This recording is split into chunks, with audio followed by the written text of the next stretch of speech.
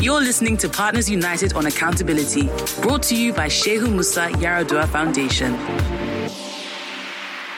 Hello, everyone, and welcome to another episode of the Partners United podcast on governance and accountability, brought to you by the Shehu Musa Yaradua Foundation. And today with me, we'll be exploring how discriminating against persons with disabilities in Nigeria makes them vulnerable to corruption, and the effects of corruption on the lives of people with disabilities. I am joined by a very special guest, Mr. Emmanuel Ayogu. He's the COO of the Seed Foundation. Seed Foundation is a youth-led, non-governmental, non-profit, and non-sectarian membership-based organization. It was established in 2011 with a mission of providing services that support persons with disabilities. So, Emmanuel, before we go into the conversation, can you in a moment explain what it means to be a person with disability in Nigeria? It's nice being here. Thank you for having me. Disability issue in Nigeria, it's a very big concept and it's a very big issue to actually look at. But since we are narrowing it to what it means to be a person with disability in Nigeria, I wouldn't like to give you any academic definition. I would like to paint you a picture of what it means to be a person with disability in Nigeria. What it means to be a person with disability in Nigeria is, one, the means of transportation in Nigeria is highly excluded in terms of you do not have access to facilities that will help you to move around in Nigeria. The schools in Nigeria are not accessible to children with disability. Most children with disability in Nigeria are being locked away and hidden because the families where these kids are coming from are ashamed of them. If you are a person with disability in Nigeria, the society looks at you as if you were cursed. The society looks at you with disdain. The society does not treat you with equal respect. The society does not give you equal value that it regards to every other person or persons without disability.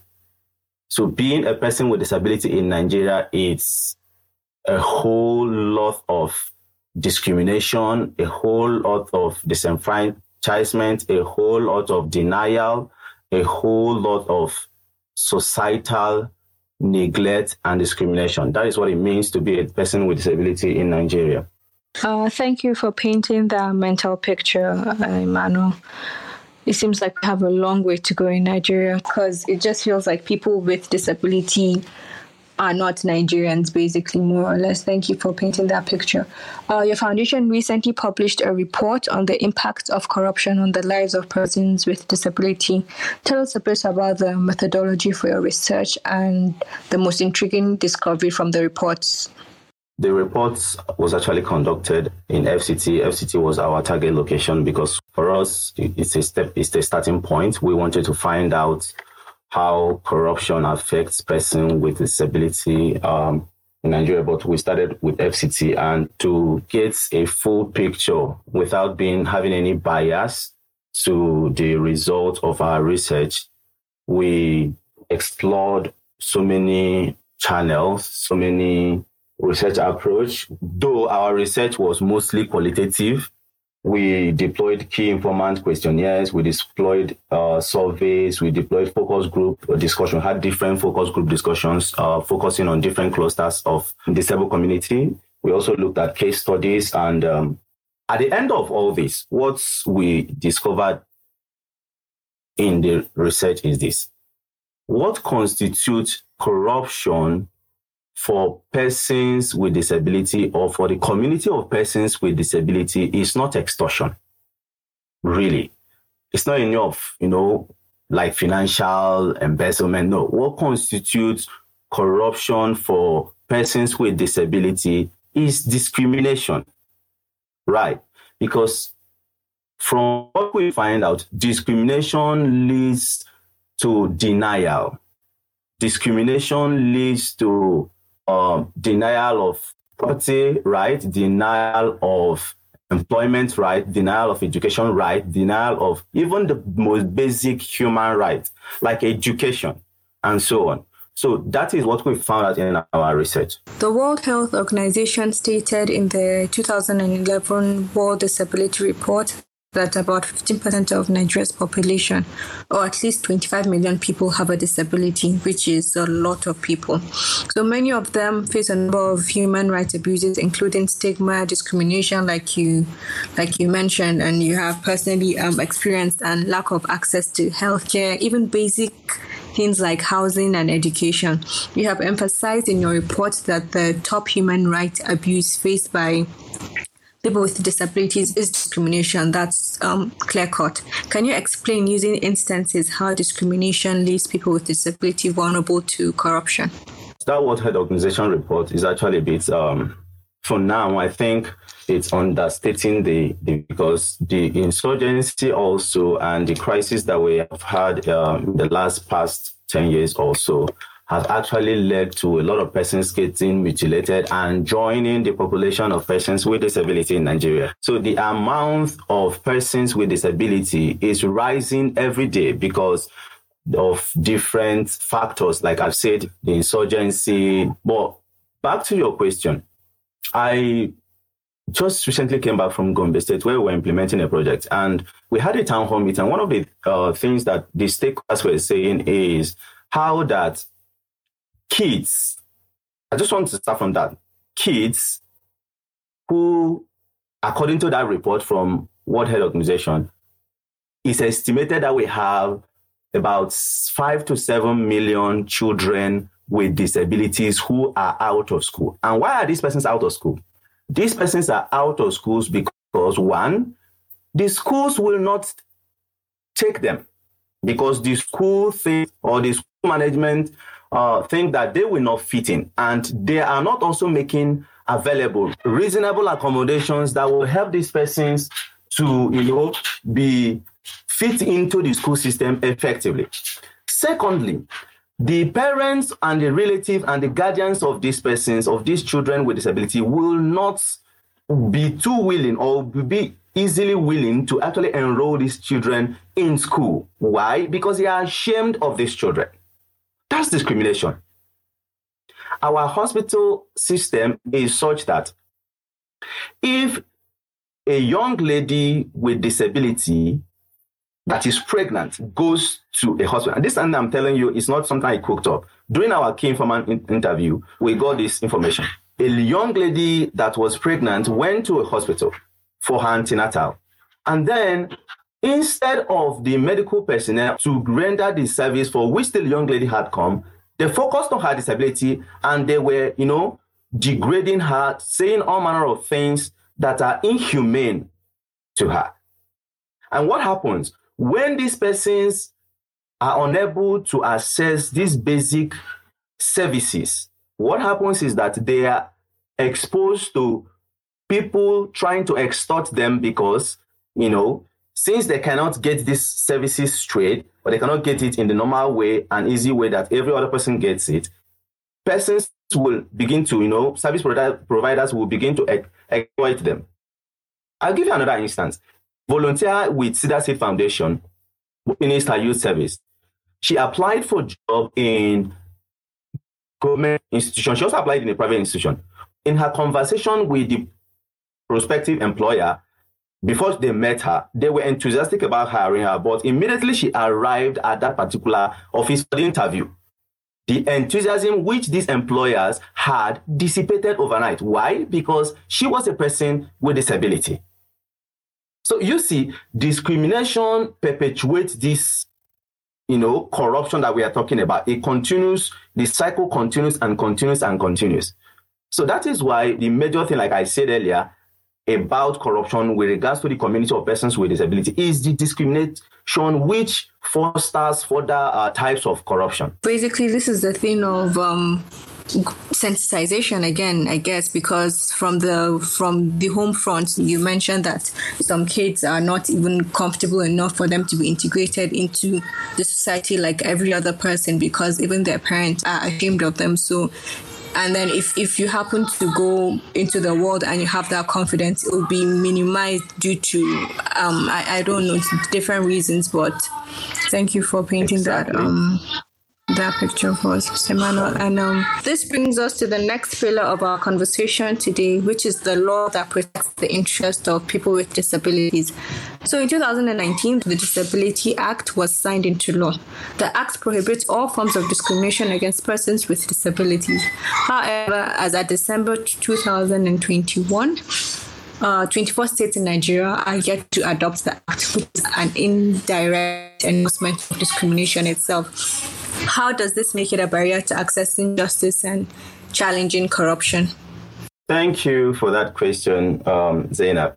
I always say that the greatest thing that happened to the movement for inclusion in the disability community in Nigeria is that particular law. However, it's not just the law alone. And perhaps I should also say that the law has a 5-year transition period, meaning that nobody can be held liable within this period, right, for every or any violation of the provisions of that law. So even if people violate it, they won't get the necessary punishment or punitive action that is stipulated in that law.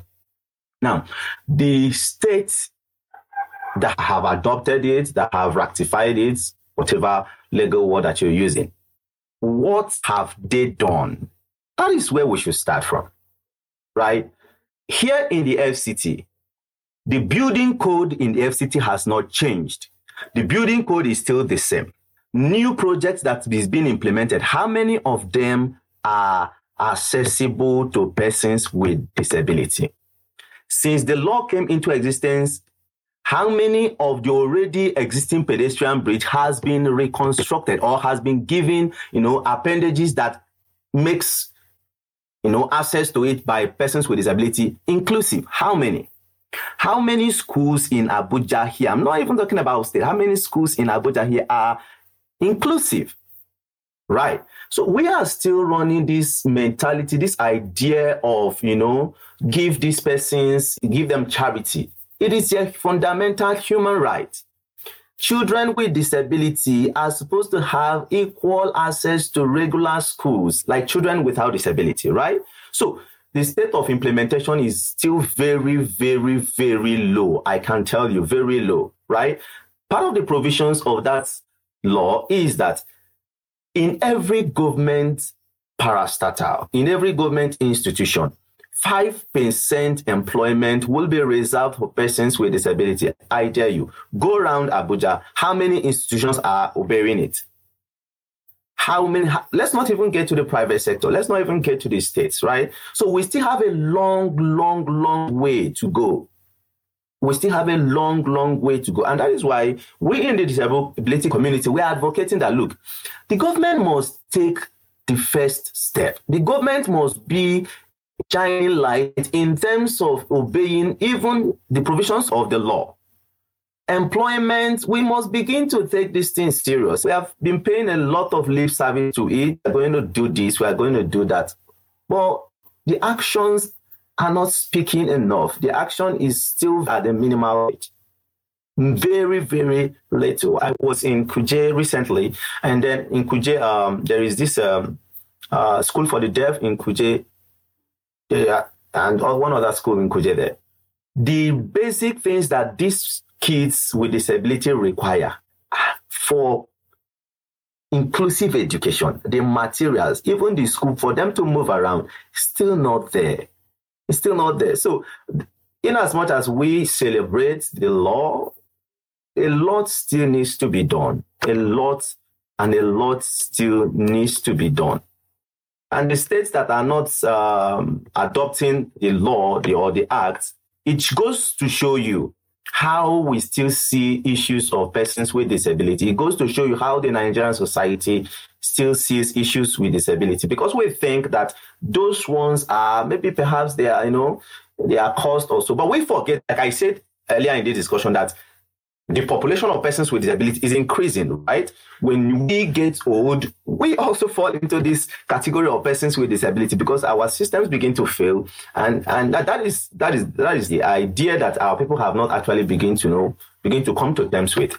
You're absolutely right, Mr. Emmanuel, because you just painted a picture for me in my head. Once we become, not even, let's use the example of our grandparents and, grandparents, when they go into a building and, they're physically challenged or they have to use a stick, it is already an issue for them to get into a building of, for example, let's even say a pension building.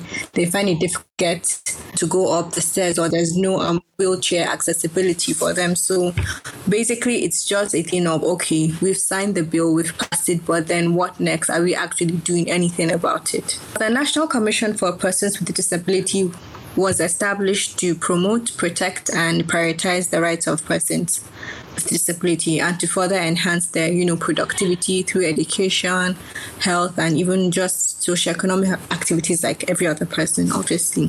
So, how effective has the Commission been? Quite all right. The Commission is trying its best. The Commission is trying as much as possible, even in terms of, trying to go to sensitize other government parastatals and agencies, right? About the law, about what they need to do, but the level of funding for the Commission is too poor for them to actually have any meaningful impact. That is the truth. It's so meager that they can't actually do much. So there is a need for government to look at how best can we, if we want to really bring these persons if we want to integrate them into the main society of Nigeria, if we want to make them feel like they are also part of the Nigerian society, we need to begin to put our money where our mouth is. It's not just enough for us to form a commission, but fund the commission so that the commission can play the roles, can do the job for which it was set up. Right. So, but the commission, from what I have seen, from the experience I've had, the interaction I've also had with them, I think they are doing their best, considering the amounts that are getting, considering the attention that they are getting from the government. I think they are doing their best. They are doing their best. That's just what I have to say with regards to they are doing their best. But like I said, it's still way below what to expect from, government and the commission that has been set up. Thank you for that, Emmanuel. You've already answered our next question. I was going to ask about, the budget cut from a whopping 1.7 billion to 1.7 billion in 2020. And I think you already mentioned what factor do you think played a role in this budget cut? Was it discrimination? Do you think it's corruption, or both? I've not actually been to UK. I've not been to anywhere near there, but I wouldn't even use that. Let me use Uganda here, right? In Ugandan Parliament, because there's this lady who is an MP in Uganda. In Uganda, 5% of their parliament is exclusively reserved for persons with disability. It shows you, I'm not talking about foreign country, Western or developed nation. I'm talking about Africa here, third world.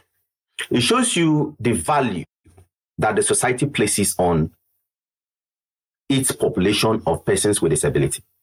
For the fact that the budget was cut from 41.7 billion down to 1.7 billion, it shows you also the value. Look, these things are not, they are societal entrenched value that have, metamorphosed into this whole government neglect, institutional neglect for persons with disability, societal, even in the private sector, neglect, right? It comes from the foundation of the society, how the society views person with disability. And that is exclusively discrimination, right? So that's discrimination is what we need to be looking at. We need to change it. We need to begin to reorientate ourselves that, look, persons with disability are not necessarily persons that have no ability. Right? These persons can do better job than you and I or any other person can do, given the necessary and the reasonable accommodation that they require. It's a challenge that we need. So the idea, for me, what formed it is not because lack of money, not because of economic situation in Nigeria. It is exclusively out of discrimination, out of the poor societal perception for persons or societal value for persons with disability. It is, for me, that is what informed that decision. Thank you for that, Emmanuel. So can you briefly just tell us how CSOs can collaborate with people with disabilities to champion this cause and also amplify the voices of people with disabilities in Nigeria? Because the Commission recently unveiled a 5-year strategic plan to, integrate people with disabilities into the society. So just briefly tell us how CSOs can go about that. I would use 2 instances to actually answer this question. Sometimes last year, I think that was late last year, an organization reached out to us that they wanted to partner with us, okay, with regards to issues of how to mainstream issues of persons with disabilities. So when we went there for a meeting, the first thing we noticed is that our ED, who is a person with physical disability, could not access the building. So the building itself was not accessible. So that's like the first point of a no-no. But we later found a way and had a meeting. Now, at the end of that meeting, that organization that was reaching out to us were clearly sensitized, were clearly made aware of what they have not actually been seeing. To them, they have, they were reaching out to us because they want to lend out a helping hand. Right. So also in my recent trip to Gombe, after the town hall meeting, a lot of persons became passionate. Passionate, why? Because we had shown them the things that they have not seen. Meaning, CSOs need to begin to take advocacy serious, awareness creation. We need to begin to sensitize the public, the general public. And that is why I call on certain government institutions like the NOA and other agencies to begin to avail their platform to CSOs who are working in the disability community, to make use of this platform in their advocacy messages, in the advocacy messaging, in the advocacy and awareness creation, because a lot of reorientation needs to be done.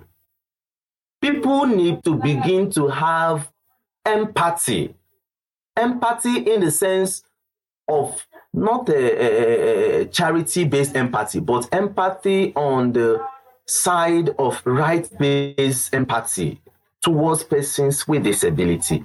And, we need to begin to reorientate the society. The CSOs needs to do more in this area, begin to engage persons, begin to engage institutions, begin to engage the government at all levels to understand that, look, we can't continue like this. Imagine the population that I talked about earlier, about 7 million children with disability that are out of school. Imagine what it constitutes. Imagine the burden it constitutes to the society. Imagine if these persons are educated, what they will contribute, the level of contribution that they will bring to the society. So the CSO can, help and key into the 5-year strategic plan by, carrying out more engagements with critical stakeholders in the society, government, and others.